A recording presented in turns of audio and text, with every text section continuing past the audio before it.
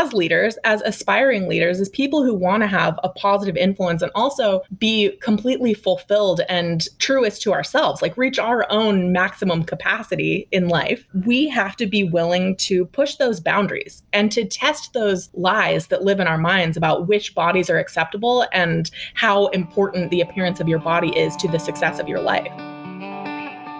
We can't avoid hurting people. We're human. We make mistakes. What we can do, though, is learn to recognize the ways we're most likely to cause harm and start to address those patterns in the way we lead. I know you don't want to hurt people. I sure don't. It guts me when I learn I've done something that causes someone else to feel pain or brings up bad memories. And to make the changes we desire, we have to build the inner capacity to feel through painful learnings while remaining open to feedback. We live in a complex world, and leadership that mitigates doing harm is supported by respecting nuance and relationships over transactions and checklists. Addressing the patterns that cause harm requires practices and systems that invite feedback and space to learn, unlearn, and grow. I'm Rebecca Ching, and you're listening to The Unburdened Leader, the show that goes deep with leaders whose burdens have inspired their life's work. Our goal is to learn how they've addressed these burdens, how they rise from them, and become better and more impactful leaders of themselves and others. Caring about those you lead means caring about the harm you may unknowingly be doing. Many of us who fit Western standards of beauty and live in conventionally abled bodies don't understand how our choices can cause pain. We've internalized ableism and fat phobia to the point where we can't even grasp how our words and deeds cause harm. In particular, in the last year and perhaps for a while longer, many of you have come to terms with the way you operate in the world and cause pain or harm in a way you've had no idea.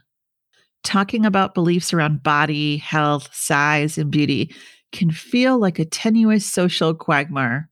And it is in a lot of spaces, right? Perfectionism and shame love to hang out and have a party with both mindset and mental health when tackling nuanced and vulnerable topics like these. We breathe in many conflicting messages on what it means to be enough, to be strong, to be worthy, and our bodies carry the burdens of these messages and beliefs. Recognizing how collusions with systems and toxic beliefs affects too many means taking action to alleviate this pain and suffering. Because accepting these standards unchecked and at face value is dehumanizing and devaluing. It's time to choose the socially and morally responsible path to learn what it means to cultivate an environment that supports rather than harms.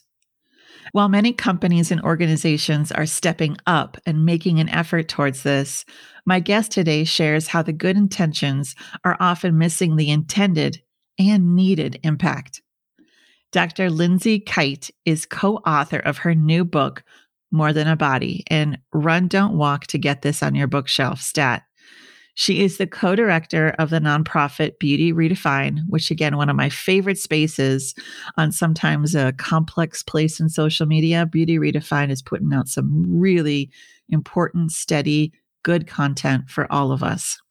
And she's done this alongside her identical twin sister, Lexi Kite.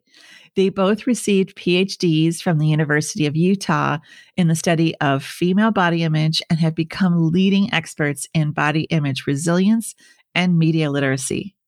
Today, Lindsay and Lexi continue to help girls and women recognize and reject the harmful effects of objectification in their lives through their new book, their online body image resilience course, social media activism, yes, it's a thing, and regular speaking engagements for thousands of people of all ages.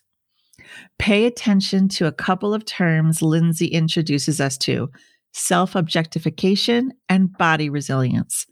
These are the game changers in how you can change your outlook and approach to body anxiety in yourself and in others. Listen to how she unpacks what gets in the way of how we see ourselves and how that impacts our courage and how we show up in work and life. And take note of her call, especially those with privilege.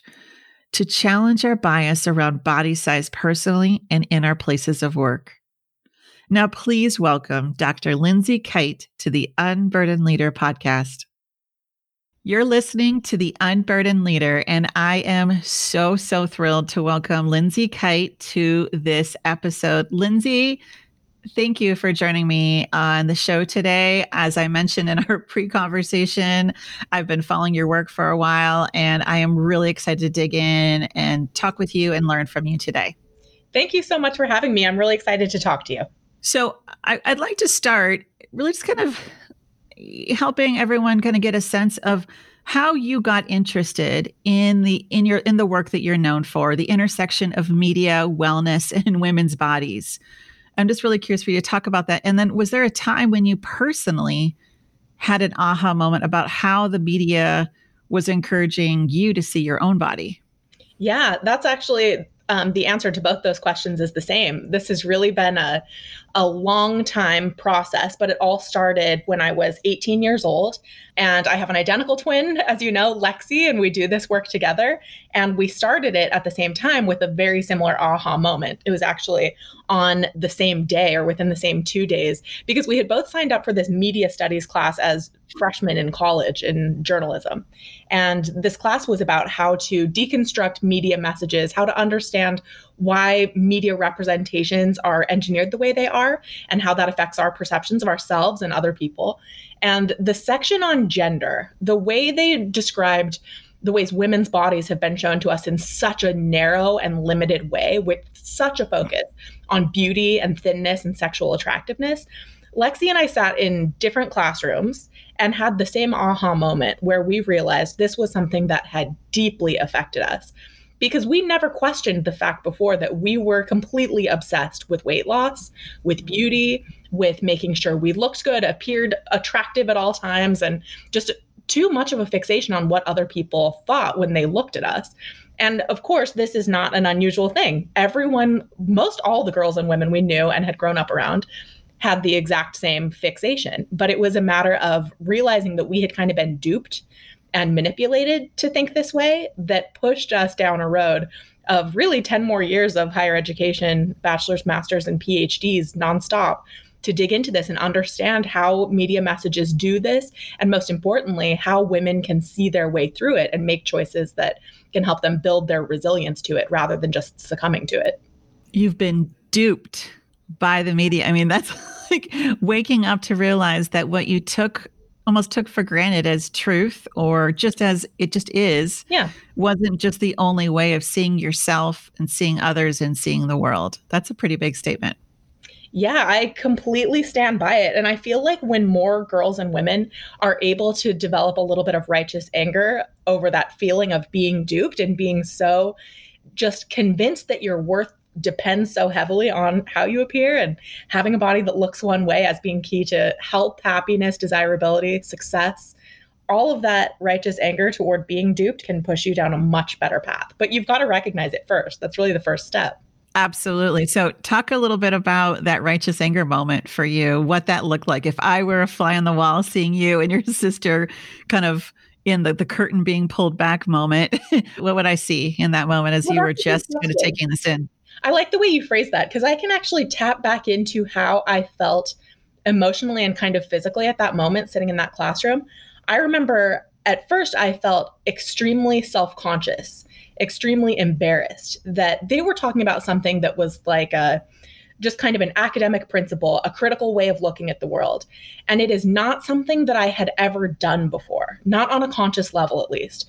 And so I sat there feeling very self-conscious that not only that I had been duped, but that it's something that had so deeply affected me. Like this fixation on needing to be smaller in order to gain access to health and happiness and love and all of that other stuff that I so deeply wanted and that everyone wants, it caused me to feel kind of a heart racing. I remember feeling a little bit, it's kind of an adrenaline rush, but it was a nervous adrenaline rush for me. And it's something that it was a sign to me that I needed to process it further and understand it better. And I think that's why it propelled so much more work that came after it. And it's not like it was an immediate thing. I took a few years to even fully reconcile how deeply this stuff had impacted me and how I had held myself back in ways that I wouldn't have if I wasn't so hung up on how other people saw me. And so it was a long process, but as the academic work and the research unfolded, I began to learn not only how to help other women walk out of this rut of self-objectification and fixation on appearance, but I learned how to walk myself out of it too. And I think that's where it's made the biggest impact for me, is because it's both professional and personal, and I can speak to it with such passion because I know that it works and that it's true. I love that. And I love that it's like there's that initial physiological even response. And I appreciate how you talked about even unpacking that righteous anger. And to me, this is my words, but that sense of betrayal and that sense, it's like disorienting when you kind of wake up to what you thought was true. And then all of a sudden it's like everything gets garbled, right? I feel like that's part of growing up, but there's something that when it's about your being, your body, your, just your essence, that's huge, right? And so it isn't something you just flip a switch on. And I loved what you said earlier too, how righteous anger, which on its own, that's a whole another conversation of anger and women and how we navigate that. But I love talking about righteous anger as something we got to claim, how that can propel you towards good things. And it can be the fire towards good things, which I'm with you on that. Can you talk a little bit more about what that righteous anger and this awareness, the pulling back of the curtain, what that propelled you towards? Yeah, definitely. I like to think of this righteous anger as like a disidentification with what I used to fully identify with. It's this kind of feminist notion of collective disidentification. I think it was Susan Bordeaux who wrote about that a long time ago. But it's like this collective feeling and motivation when women start to recognize the ways we've gotten the short shrift, the ways that we have really been held back, not just from personal choices and like this individual shame and embarrassment that we have about our bodies, but this very collective, this very universal, really, in our culture, way of thinking about bodies. So this righteous anger, I think, is, for me, it was something that pushed me down a path of needing to reclaim my identity, to reclaim how I could find confidence, self-worth, my own personal value, how I could understand myself differently. And for me, that was learning to see my body differently in a more holistic, a more positive way. And Lexi and I both started this process personally, but also, like I said, from a research standpoint, where we were able to see all of the different messages that we and so many others had taken in through our entire lives that really presented women in such a one-dimensional way. And it's usually through a sexualized perspective, like a heterosexual male perspective. And we then internalized that view of our bodies, and it showed up in our research. So the first question that we asked all of the women in our PhD studies was, how do you feel about your body? And these women didn't know that they were involved in a body image study. They thought they were just in some women's health research. And overwhelmingly, like 80% of these women described their feelings about their bodies in terms of what they hated about their appearance specifically. And this is self-objectification. When you see your body through an outsider's perspective and a super critical sexualized outsider's perspective, that's a result of growing up in an environment where women's bodies are objects. They are up for evaluation and scrutiny. And that is something that should make everyone mad. That discomfort that we all have in our bodies and about our bodies should be a motivation for people to want to learn more, to feel better, to make change in really practical ways. And that's really the foundation of all of our work in body image resilience. Okay, so my brain's exploding now with 5 different things I want to go down. But I want to slow it down. First, I want you to talk a little bit more about your research first. I think it's important to lay that foundation for those listening to this show, because as we talked about earlier, your research really was the first of its kind. I know that I could draw on, that really talked about a relationship with our bodies as not as something to get rid of or something that was a problem. It's just more of this state of so many other things. So talk a little bit about your research. And again, I want to make sure listeners don't, you did gold standard research. Now, a lot of people talk about research. They're like, I did my research, which is not Googling. Like you did gold standard research, which is the highest standard of research in the academia world, and found a lot of things that actually proved what you and your sister were experiencing. So talk a little about your professional area of focus and the research first. Yeah. So our area of focus was really on how to understand the negative state of women's body image, where those ideas come from, and then how to help women to counter those negative effects through their own personal choices. So this is a mix of media studies, which is in the field of communication, and it's also a mix of sociology, health promotion, health education, and psychology. A lot of different fields go into this. We kind of had to pave our own path. This work is a lot of the work that was accessible at the time when we started this. We started in 2007 with our master's degrees. And a lot of the work was focused on why women feel negatively, or even just the simple fact that women feel negatively about their bodies. And so it focuses on high school aged girls, undergraduate young women, especially in those age groups because they're easy to research. And it was really largely about media effects. So it's like, look at these images, and there's all kinds of different images and control groups. And then the ones who look at the images that are really idealized, they feel worse afterward. They self-objectify more. And there was also research about objectification, about how objectification is this real rut that people get in because you grow up in a world that objectifies women's bodies, and then you learn to view your body that way, aka self-objectification. There is no, and this has negative effects. When people self-objectify, they go down a couple of different paths that keeps them further self-objectifying. And so all of this research that was available at the time was really sad. It was really dark. It hit a wall. All of this body image stuff was just so hopeless. And especially at the time and continuing now, there are so many public campaigns trying to fight this problem of negative body image. And they do it by trying to convince girls and women that they're already beautiful just the way they are. And your flaws make you beautiful. And everyone has a bikini body. Look, we're all familiar with these phrases at this point. Really well-meaning people and organizations work with this. Our research was determined to find a way past this because that stuff isn't working. Like the really basic Dove message of everybody is beautiful, that wasn't really fixing people's problems. Instead, what we identified as the missing puzzle piece in all of this is an understanding of self-objectification. So if your focus is on how your body appears, you're never going to feel positively toward your body because this standard is set by the outside world, this world that isn't going away, a culture that shapes women's bodies as looking one way to be acceptable and normal and all of that. And so we can't rely on this feeling of beautiful, which is so fleeting and so flimsy and defined by outside sources, to cause us to feel positively toward our bodies. Instead, we have to recognize that imagining our bodies and valuing them from an outsider's perspective is the problem, and it is not the solution. The solution is to get back inside our own bodies, to look from the inside out at the world rather than taking the perspective of the world and looking from the outside in at our bodies. It's okay. Whoa.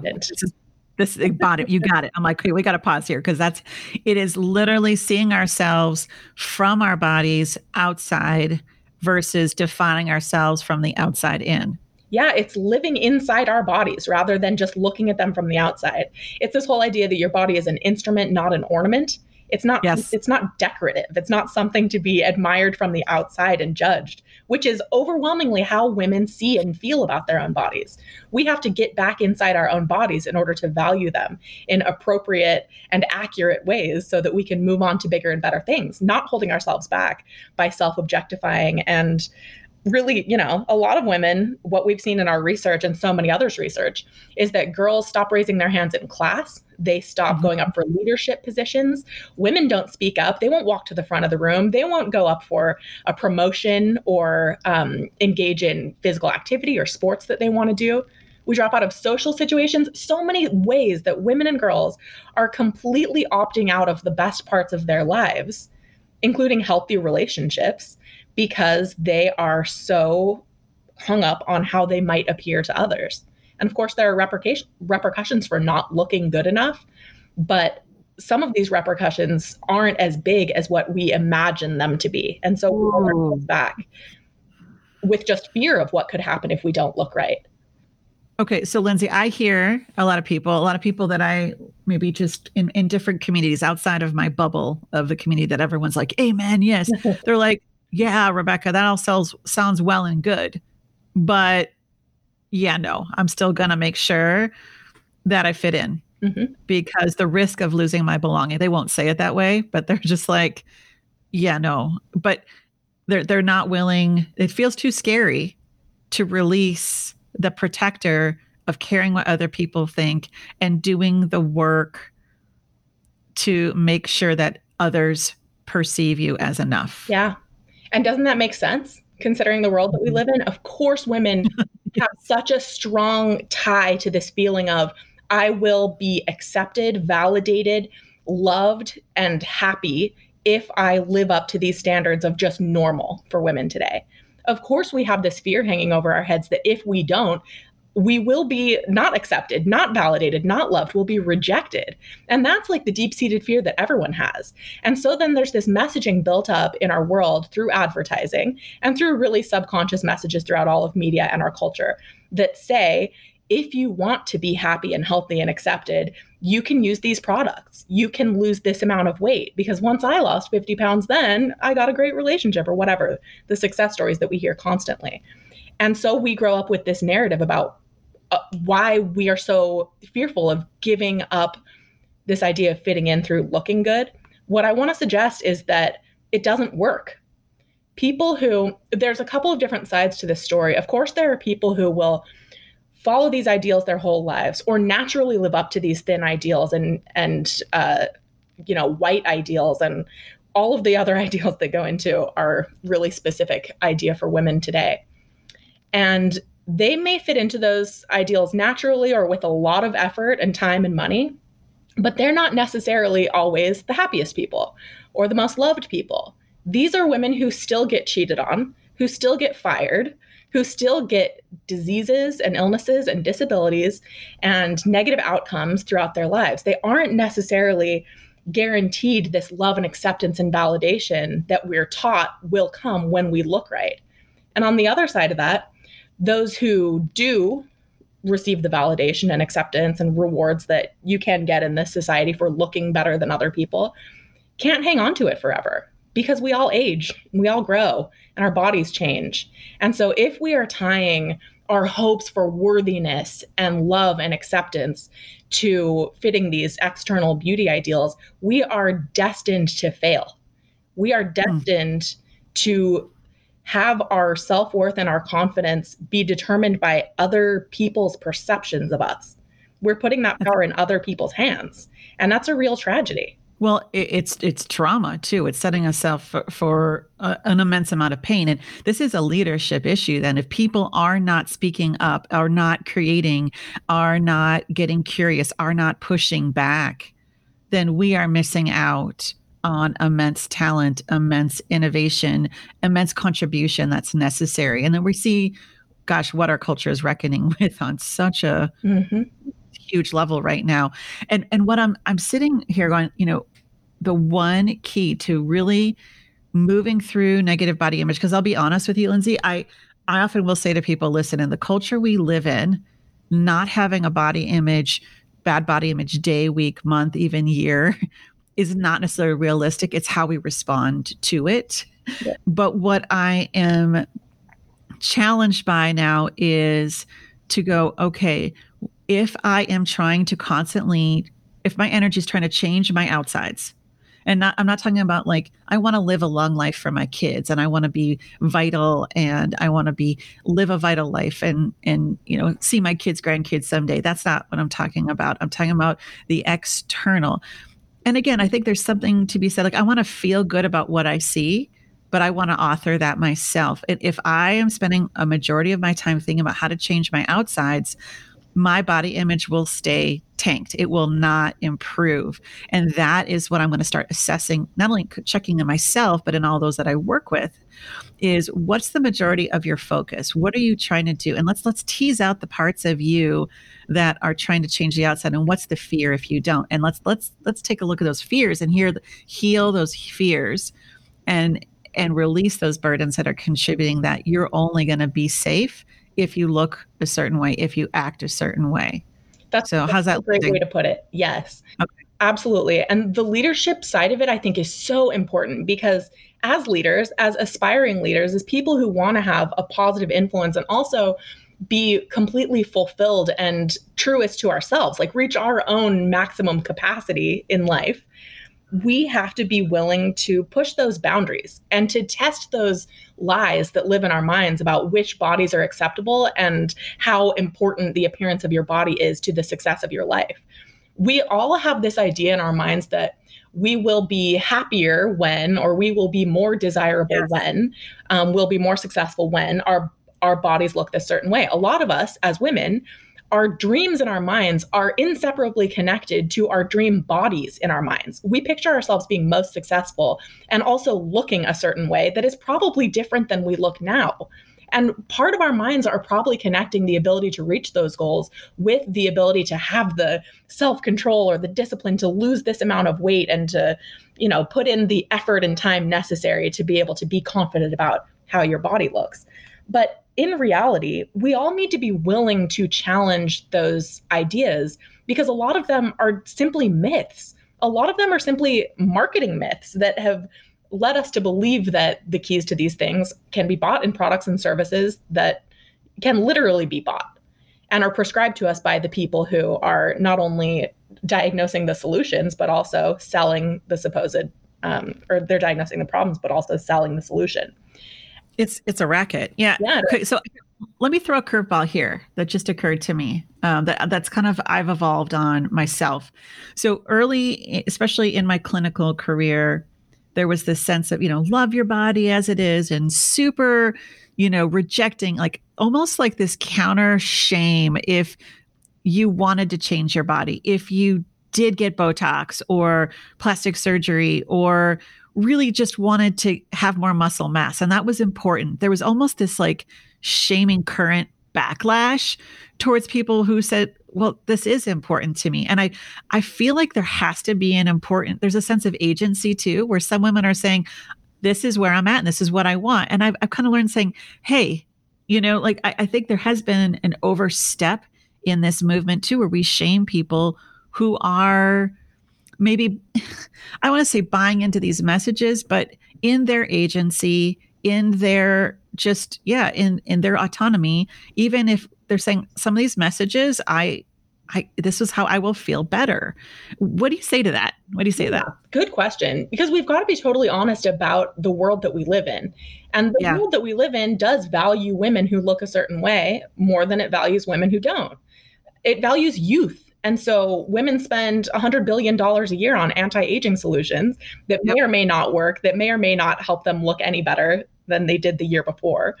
But it's still based on this idea that women's youth is such a prized asset, whereas we don't have that double standard for men. And so we do need to be realistic about this world that we live in and acknowledge that. And I think most important about this is that this is a personal job for every one of us. I place no blame, no shame on any woman who literally or figuratively buys into these ideals. If you want to go for every new innovation in plastic surgery and anti-aging and weight loss and whatever, I understand. I feel like I might understand better than anyone why people would want to do that.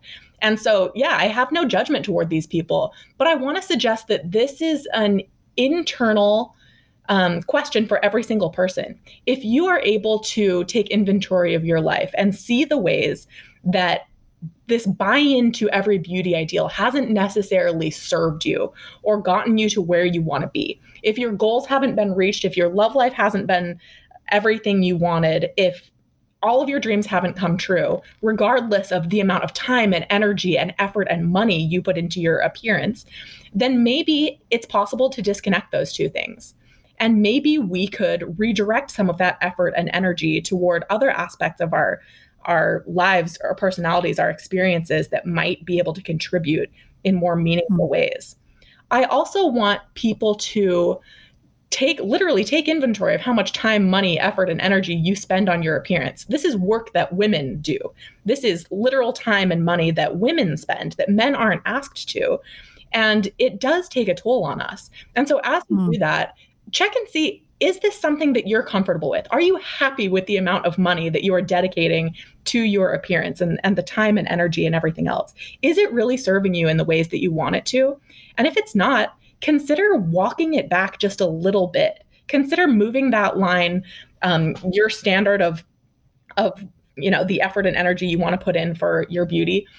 Move it back just a little bit and see if you are okay when you do that. If you don't go for that next round of Botox, if you don't wear makeup to, your next outing, not that many of us are going out these days, but if you don't participate in the next big diet, the New Year's resolutions that are so focused around restriction and weight loss, see if your life is really worse. I want to suggest that it won't be. For so many of us, really, for the women who have so much privilege, we have careers that aren't dependent fully on how we look. For those who have partners who aren't going to drop them as soon as they, gain 5 pounds because they're off the yo-yo diet train. And all of the other ways that we might be able to just walk back this beauty standard that we're upholding through our own efforts. See if your life maybe even gets better. For me, it has. As I've cut back on the things that were rooted in shame, like these decisions that we make that are based in a feeling of real feeling like we are abnormal, feeling like we are subpar, and that's what drives us to buy these products and inject these things into our faces. I want to recommend that people try to opt out of the ones that are clearly rooted in shame. Try to root the shame out of your life by just simply making some tiny steps at the very first and testing to see if your life is actually worse afterward, or if you're actually just fine and in the process maybe setting a really great example for your daughters or the little girls or peers who look up to you because you are an accomplished and dynamic and powerful woman with or without wrinkles on your face. And there's a word. Yeah, and I appreciate that. It's how I often talk to myself and to my clients, like, let's collect some data. Let's just collect some data. And I love that call to collect data. And I also want to bookend that with, we have to honor, we don't want to police other women's bodies, even in the name of body image or body love, which I have issues with. And so it's really just focusing on our own journey and not externalizing what people policing or idolizing or putting, like idolatry, committing idolatry, almost worshiping how other people think. So it's a nuanced conversation. And that's what I love the work that you and your sister do, because you really do go to the nuance of this. And I love, let's collect data. Let's take a look. If we just took a step back and maybe paused, what comes up? And if it's fueled by shame, as Brene Brown says, the intensely painful feeling or fear of not being worthy of love and belonging, if that's there in any shape or form, it's maybe room just to get curious and pause for a little bit longer. And there may be parts that say, listen, I need this or else I can't survive. But to stay curious, keep staying curious about it. I think that's, again, if it's going to keep anyone from not speaking their truth, not showing up in life fully, if this rumble around obsession with how we are seen, this is really essential work. So thank you for that nuanced reflection.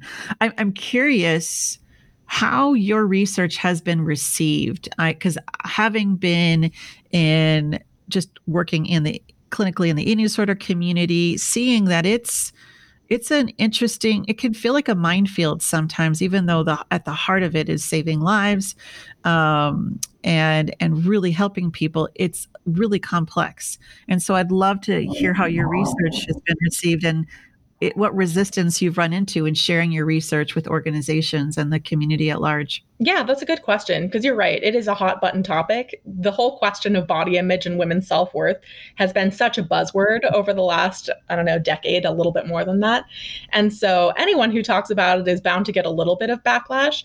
And one of the reasons for it, and one of the things that Lexi and I have certainly experienced, is the objectification of women. So especially as women who just happen to have bodies and, be visible to the rest of the world, if we want to speak up about bodies, whether it's completely rooted in our PhD research, it's not opinion based, it's not based on our personal experience, people will still seek to dismiss it or object to it because of how we look. And so especially early on, I mean, it continues to happen today, especially when we do more larger public interviews or things like that. We don't look at the comment section, of course, that's just a rule. But what we see overwhelmingly is people saying, they don't know what they're talking about. They're too young and pretty to know what it feels like to be old and invisible. Or they will say the absolute opposite end of the spectrum is what it sounds like, is that they're too fat and ugly and jealous of beautiful women to know what they're talking about. So don't listen to them. And it's fully a matter of perception. Those things have been said on the same day. And it is all part of the same spectrum because it's all about objectifying us, dismissing what women say, the expertise women have, the experiences women have, because of how you think they look. And it happens to women over and over again. And so that's certainly one element of it. When it comes to our particular perspective on body image, that is something that has been tough, and we've gotten a little bit of backlash, more so a few years ago than now. It's becoming more accepted. But one of the tough things is, since body image is such a huge buzzword, and since so many people are trying to tackle it, often in really similar ways, by sharing images of women's bodies of all different shapes and sizes and saying, this is beautiful, I'm beautiful, you're beautiful. When we recognized some of the issues with that and really some of the shortcomings with that perspective, we started to speak openly about that at the end of 2015, beginning of 2016. And it was really at the height of body positivity online. And so some of the biggest body positive influencers in the world followed us on Instagram at Beauty Redefined. And they, a couple of them, were really upset when we first started to say there's a difference between teaching people to love the way their bodies look and to feel positively about their bodies overall. It's that self-objectification piece of the puzzle. And unfortunately, some of the body positivity, body love, I'm beautiful, you're beautiful stuff was keeping people focused on, is my body beautiful? And if it's not, how can I, think it's beautiful so I can go out today? It's still kind of this self-comparison thing, this really just surface perspective on how to value our bodies. And what we are saying is that positive body image isn't believing your body looks good. It's knowing your body is good, regardless of how it looks. And so we presented it in kind of a divisive way, more of a divisive way than I would today. And so you live and you learn. But some of the backlash that we received was like, no, this is still important. This is a stepping stone to get to greater body love. And it's absolutely true. It's important to be able to see a diversity of bodies, see people who look like you and who don't, and learn to value them. But we have to take it a step further. And that's what our work through Beauty Redefined and our book, More Than a Body, is really intended to do. It helps people to see that element of self-objectification that might actually be playing a huge role in the negativity we feel toward our bodies and toward ourselves. And then to help people practice really practical steps to be able to respond to those feelings of shame and self-objectification differently next time. It's this process. It's not like one day you're able to wake up and see that, other bodies look like me and they're beautiful, so therefore I'm beautiful. Or my body is good just because I've decided it's good. We know through our research that this is a process that you can start one day, and you're still going to feel those disruptions of shame and self-objectification tomorrow. Even if you're a body image expert who's been doing this for 10 years, it'll come up. And the difference is, how do you respond right in the moment without getting back into the same ruts and routines of self-harm and addiction and disordered eating that so many of us fall into today that are not serving us. And even, I mean, that's one end of the spectrum, right? But even it's just that numbing and disconnecting and living the zombie life, or staying small or staying silent, right? Because to me right now, that to me is the biggest tragedy, the biggest casualty of this immense focus that I am not worthy and safe to show up in life if I don't look in a certain way. So I think you're touching on that. And so what you're talking about really hits on what you wrote about in your book, More Than a Body, about body resilience. How does body resilience impact, or lack thereof, how we lead? I think you've touched on that a little bit. Mm. But how do you think it impacts how we lead? And how can leaders improve their sense of body resilience, not only in themselves, but in the communities they lead? So maybe just start with that first part of how does body resilience or lack thereof impact how we lead? I want you to unpack that a little bit more. Yeah. If we aren't resilient to these feelings of shame that will inevitably come up for us in this objectifying culture, then we are at risk Yes. of hiding and fixing ourselves to death. That keeps us in this uncomfortable Oh, comfort zone that wow. most women find themselves in. And that's exactly what you're describing is this state of numbing yourself. That's our second path that people take in response to a disruption that causes them to feel shame about their bodies. They will simply hide, opt out of activities, shrink. They will pursue the next diet, the next surgical solution, save money for it, even anything to feel in control of fixing their bodies that are Mm. wrong right now so that they can be right in the future. And being right in the future in our minds qualifies us to be able to be that better leader, to go up for that opportunity or that experience that we want to have.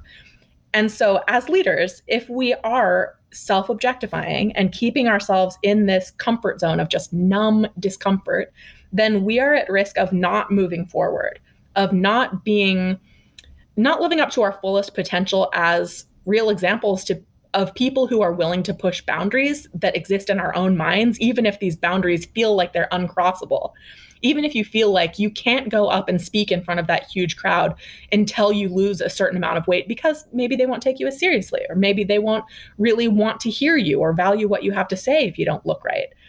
These are myths that we need to challenge so that people who look like us and people who don't look like us are able to disconnect their judgment about someone's appearance from what that person is capable of and what they have to say as being important. When it comes to who we're leading, I think it's important for every leader to have a real personal awareness of how their ideas about bodies, not only their own body, but other people's bodies, play a role in how they perceive Mm. people, the people that they're leading. When we all have prejudices and biases about different people. We have stereotypes. One of the really persistent stereotypes and biases that too many people have is fat phobia.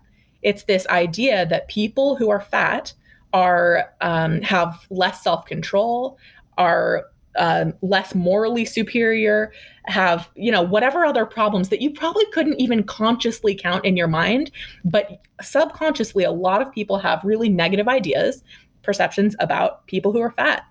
And so we need to be willing to challenge those biases in ourselves and to recognize when they're coming up for us, to recognize when we are associating different people, different candidates for positions, when we are associating them with negative stereotypes that are probably learned through our culture, because that fat phobia is interwoven through every different, especially media message and cultural message in our environment. It's really important to be aware of those things and how they've affected us. Um, Look around you, see the types of people that you're hiring, that you're associating with, that you are learning from. Do they all look the same? Are they all white? Are they all able bodied? Are they all straight? Do they all have a certain body type? Are they subscribing to the same ideals that live in your mind too? We need to challenge ourselves to break out of that mindset that looking one way means that you are more successful or more reputable or whatever. Break those molds, interact, lead, be led by people who look very different from you. And so you can really challenge those expectations and break those stereotypes in your own mind. So I'm 100% on board. I co-sign it with everything you just said. And I'm hearing the objections, like the very like whispered objections that I've gotten from leaders I work with and leaders I know saying, yeah, that's all well and good, but it might risk our bottom line. It might risk our community standing. It might decrease or it's off message. What do you say to some of those fears and concerns? I would say that if anyone said those things about race, everyone today would say, oh, okay, that's wrong. Not only is it wrong, it's inappropriate and illegal. And, not too many years ago, it was acceptable to say, well, we can't really hire a Black person because that reflects really poorly on the company and our white customers might not be into it. And so we need to consider those same types of stereotypes, those same types of prejudices, as we do toward people of different body sizes. Consider it something that should be off limits, something that deserves to be challenged. And maybe you will take a hit to your bottom line because of some of the prejudices and biases that exist in your clientele or potential clientele or someone who might be hiring you. And honestly, if it is a hit that you can take and still survive and thrive and potentially find new clients or, whatever new market that you can you expand into one that is a bit more open, a bit more ready to be challenged, instead of falling into and recreating the exact same patterns that have existed for way too long. I think if it's a hit that you can take, this goes for personally and professionally for people. We need to be willing to push some of those limits and see if those limits really exist or if they are self-imposed and created by a culture that really banks on people believing that beauty is the most important thing and that, our success and our health and happiness depends on it. It may not, for corporations as well as for individuals. And this really comes down to, I think, ethics and values, and it's almost a mandate that's bigger than the bottom line right now. And that's what we're getting called up to, I think, personally and professionally right now. And it's hard work. It requires a lot of, again, building that resilience. And, it's interesting. I was reading this article on resilience that we maybe still even have this finite view of resilience.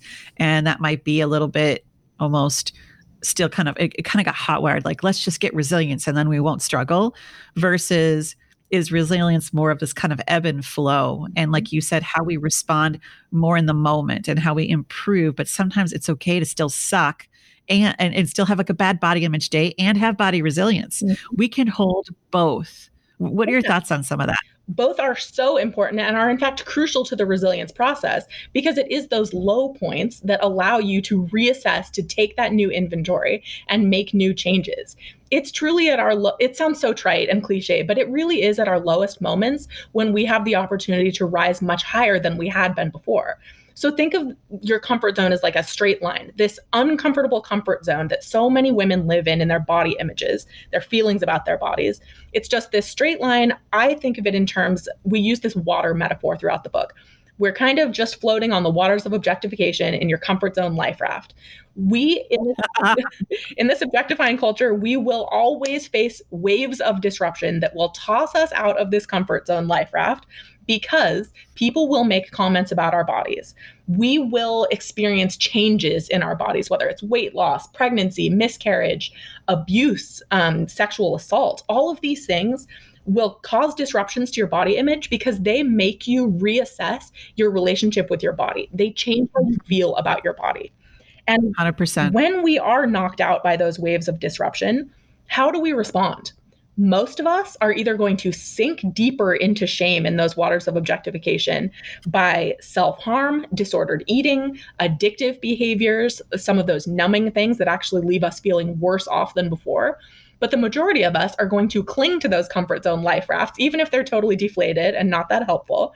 And we will hide and fix ourselves to death. It is this endless cycle of getting knocked out, clinging to your comfort zone, not actually being fixed, not actually being healed in any way, but just prolonging the inevitable, which is the next disruption that causes you to hide and fix all over again.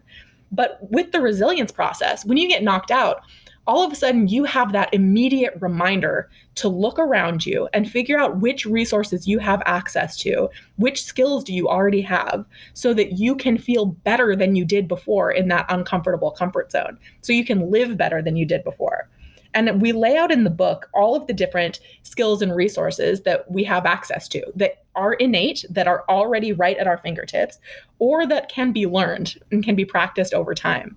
And the first thing that we recommend is that people simply look around at their environment. So take inventory of what messages, what ideals have seeped into your mind through the media that you engage with, through the people you talk to who raised you, all of these different things that feed into this idea of who we should be, and especially what we should look like in order to be worthy of love and success and all of that. And then try to make some cuts, try to change that environment so it is actually a little bit more healthy for you. And so that you're not so numb to this normalized objectification that's all around us. The book is laid out into this process of being able to see more so that you can be more. And the see more chapters, so every chapter starts with a see more element. And that first one that I mentioned is see more in your environment. And the be more element is a practical way that you can do that. And being able to see more in your environment requires media literacy. So that's kind of the foundation of our research. This ability to critically question and deconstruct the messages you take in about bodies. So being able to see who benefits from, who profits from you believing this thing about your body. Where did you learn it? Can you reject it? Can you see a different way of thinking about it? And can you fill your life with some of those other more constructive ways of thinking about it? That is really one of the first steps. And it's a great place to rumble with and really just start to experiment with a different way of being and seeing yourself in this world. I love it. I love it. And I want to go back to something you wrote about in your book. And you talked about this in the beginning of our conversation about self-objectification, and how it prevents our motivation along with our ability to feel energized, focused, and engaged in activity. And what you referenced is often called flow. Mm-hmm. So I want you to repeat it. I know you touched on it a little bit, but just really clearly, what is self-objectification and how does that impact our mental well-being? Self-objectification is the process of monitoring and evaluating your body from the outside, as if you were an outsider looking in at your body. And we learn to do this from the time we are extremely young. In research, this starts to show up in kids as young as 3, 4, 5. And so it starts to become normalized, even though it is not a normal way of thinking about your body. It is in our culture, but it shouldn't be. And so self-objectification effectively doubles your identity and your focus. You become this person that is going about your life, doing the things you need to do, as well as the person who is monitoring yourself from the outside, imagining how you appear as you go throughout your life. This doubles not only your identity, but also your focus, your attention. It splits it in half. So part of your mental energy and your focus and even your physical energy to some extent is constantly being dedicated to making sure you look right, to keeping your chin up at the right angle, to making sure your clothes are adjusted the right way, to keeping your stomach sucked in, to propping up your legs in this certain way and crossing them in a certain way when you're sitting around a table or on a bench because other people are nearby.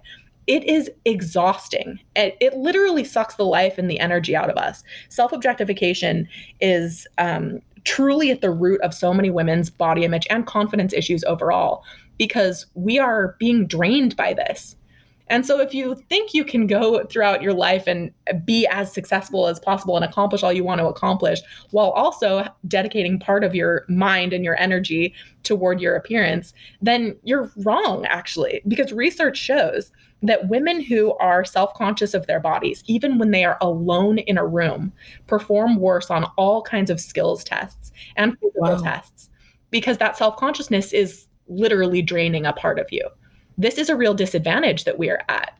And in order to escape that disadvantage and be able to really fully focus and immerse ourselves in a task or an activity, we have to be able to get back inside of our bodies instead of thinking of them from the outside. It's this, again, embodiment.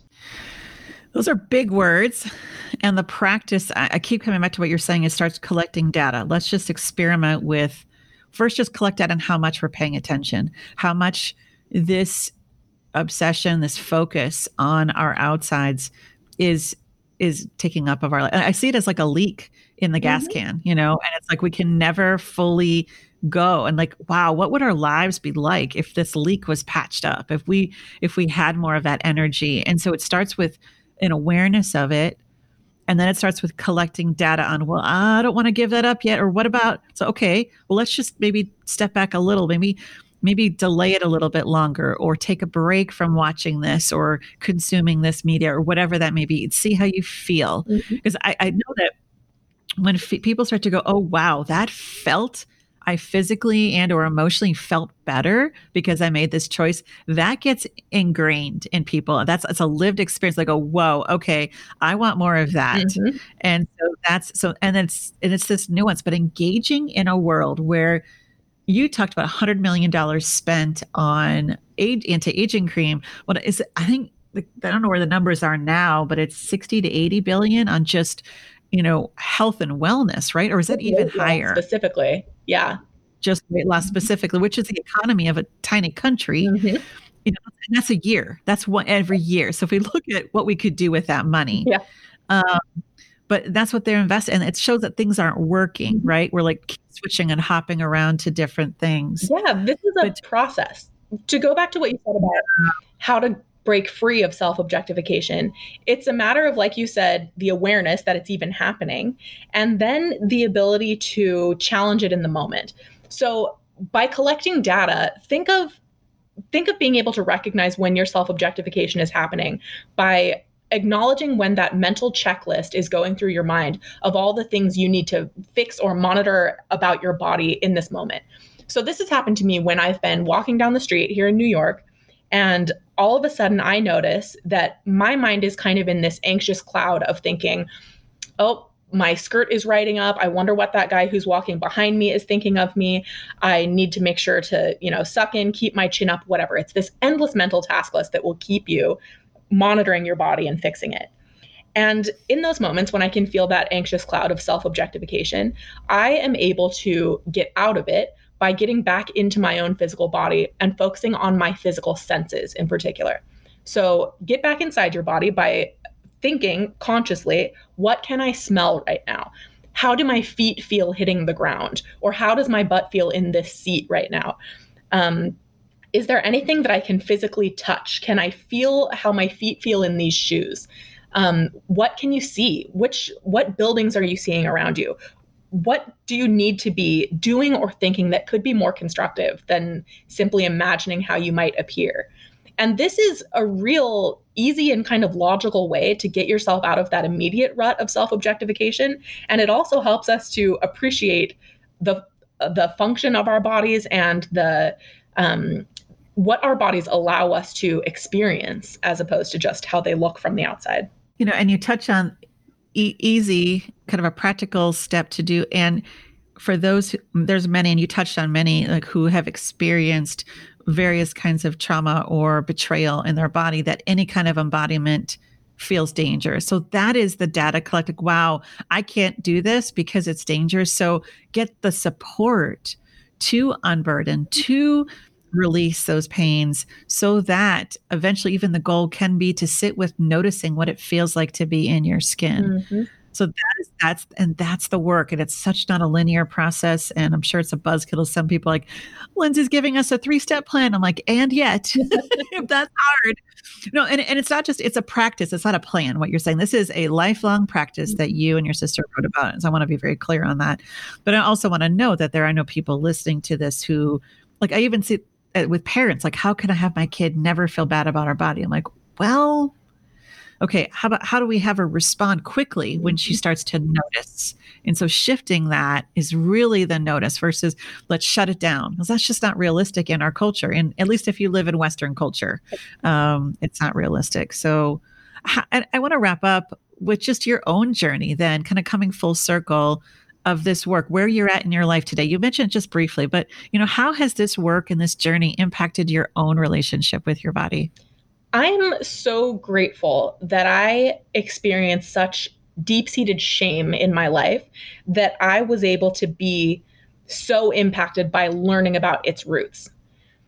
Wow. It's something that has so shaped my life and given me such a mission that has been so incredibly fulfilling, has given me such direction that I truly don't think I could have found it any other way than through the dark path of that shame that I experienced for so much of my life.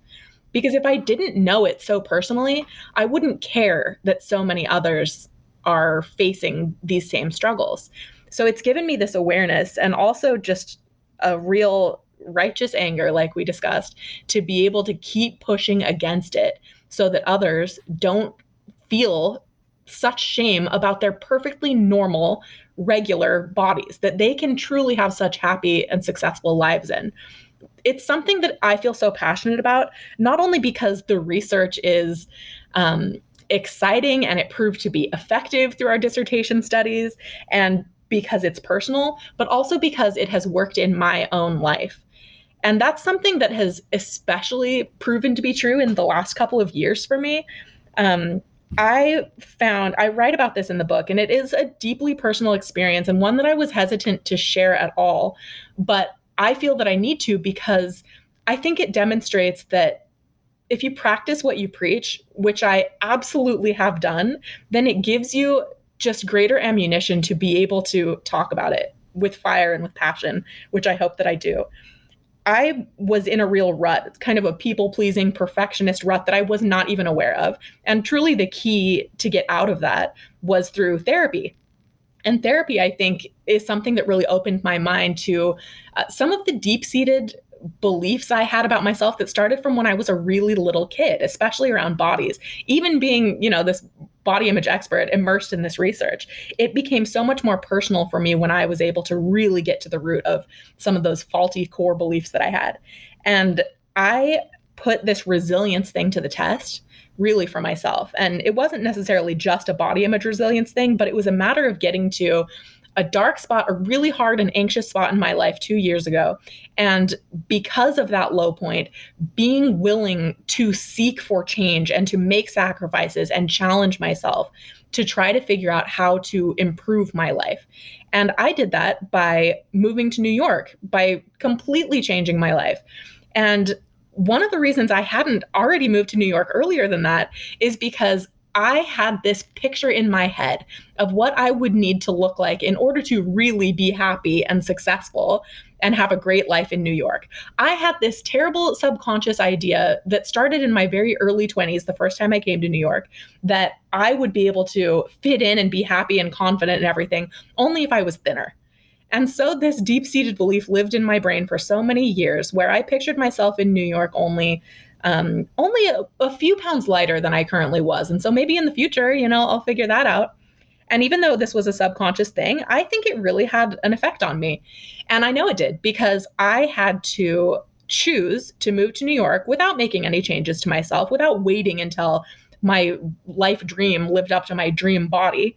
And instead, I came here and it has been truly the greatest experience. I told you earlier, it's been one of the greatest decisions of my life because I have proven wrong every lie I believed about what I would need to look like in order to have a great dating life, a great career, great opportunities to speak and to be seen as credible in this work about body image. I never wanted to be dismissed or rejected because people thought that, I wasn't beautiful enough, I wasn't thin enough, I'm just making excuses or whatever, all those things I've been accused of. Who do you think you are, right? Who do you think you are?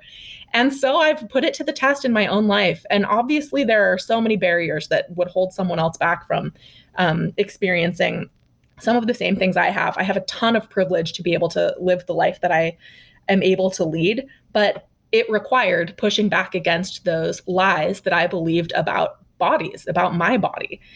And I'm so grateful that I was able to. I just have such a strong passion for this idea of being able to develop your body image resilience to the point where it becomes a bit more of a reflex when that self-objectification and shame comes up. It doesn't have to be this huge struggle every time. You can hit a low point that isn't as low as it was before and still remember, okay, this is when I dig in. This is when I make better choices. I reach out. I look for social support. I journal these feelings. I go to therapy, whatever it is. There's so many skills. And I'm so grateful to know how it has worked in my life so that I can talk about it to others. Awesome. Wow. That's a great place for us to wrap this conversation, even though this conversation, I feel like, is one that needs to continue. And I hope that everyone listening will continue this conversation in their circles of influence because it is so ground zero for the impact, for the results, for the reach that we want, and all the work that we're doing. Lindsay, can you talk about your book, where people can get it, and how people can connect with you and your sister's work? Sure. Our book, More Than a Body, is available anywhere you buy books. So it's on Amazon or you can get it at Barnes & Noble, and any indie bookshop will order it in for you if they don't already have it. we're so excited about that. It's really the greatest opportunity we've gotten through, 12 years of doing this stuff. You can find us on Instagram at beauty_redefined. Our website is morethanabody.org. That's probably the best ways to reach us. Awesome. Oh, Lindsay, this was a treat. I really, really value this conversation. Thank you for your time.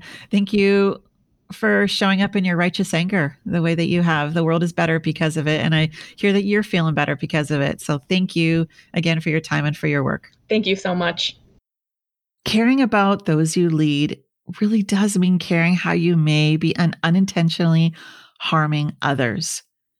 Caring and leading well means treating your body well, along with honoring the bodies of all people, while taking the time to get the support to continually learn, unlearn, and grow in this arena. Getting support to create systems of feedback, accountability, and oversight may feel like an inconvenience or stifling, but honestly, it will support cultures that are welcoming and valuing all. Lindsay shared how we could impact systemic and cultural change through building body resilience, along with some specific practices that move away from self-objectification and instead towards a deep confidence that is not based on looks and ability. And this means we have to get clear on our own biases around ability, different bodies, and how you define beauty. Ask yourself, in what ways am I causing harm to others? How am I contributing to cultures of abuse and oppression? Get curious about your assumptions and biases around beauty, ability, and body size. And take a moment to ask yourself how you feel about your own body, how you feel in it. And now ask the same about how you feel about the bodies of others. And now ask yourself how this all is working for you. And note where you need to build your own body resilience, which moves you away from self-objectification in your own life and also in the spaces you lead. Let's join the call, Lindsay and her sister Lexi, that body anxiety can't be fixed through trying to change your appearance. The real key is building body image resilience by unburdening the body anxiety and biases you carry. We all carry. Instead of creating well-meaning platitudes that remind everybody that they're beautiful as they are, it's time to dig deeper and develop practices that can get to the root and really help heal the pain of ableism and fat phobia and all body shame, so people will know that they are so much more than a body. Leading is hard. Leading is also controversial as you navigate staying aligned to your values, your mission, your boundaries. Navigating the inevitable controversy can change your confidence, clarity, and calm. Now, I know you don't mind making the hard decisions, but sometimes the stakes seem higher and can bring up echoes of old doubts and insecurities during times when you need to feel rock solid on your plan and action. Finding a coach who gets the nuances of your business and leading in our complex and polarized world can help you identify the blocks that keep you playing it safe and small. Leading today is not a fancy title or fluffy bragging rights. It is brave and bold work to stay the course when the future is so unknown and the doubts and pains from the past keep showing up to shake things up. Internal emotional practices and systemic strategies are needed to keep the protector of cynicism at bay and foster a hope that is actionable and aligned.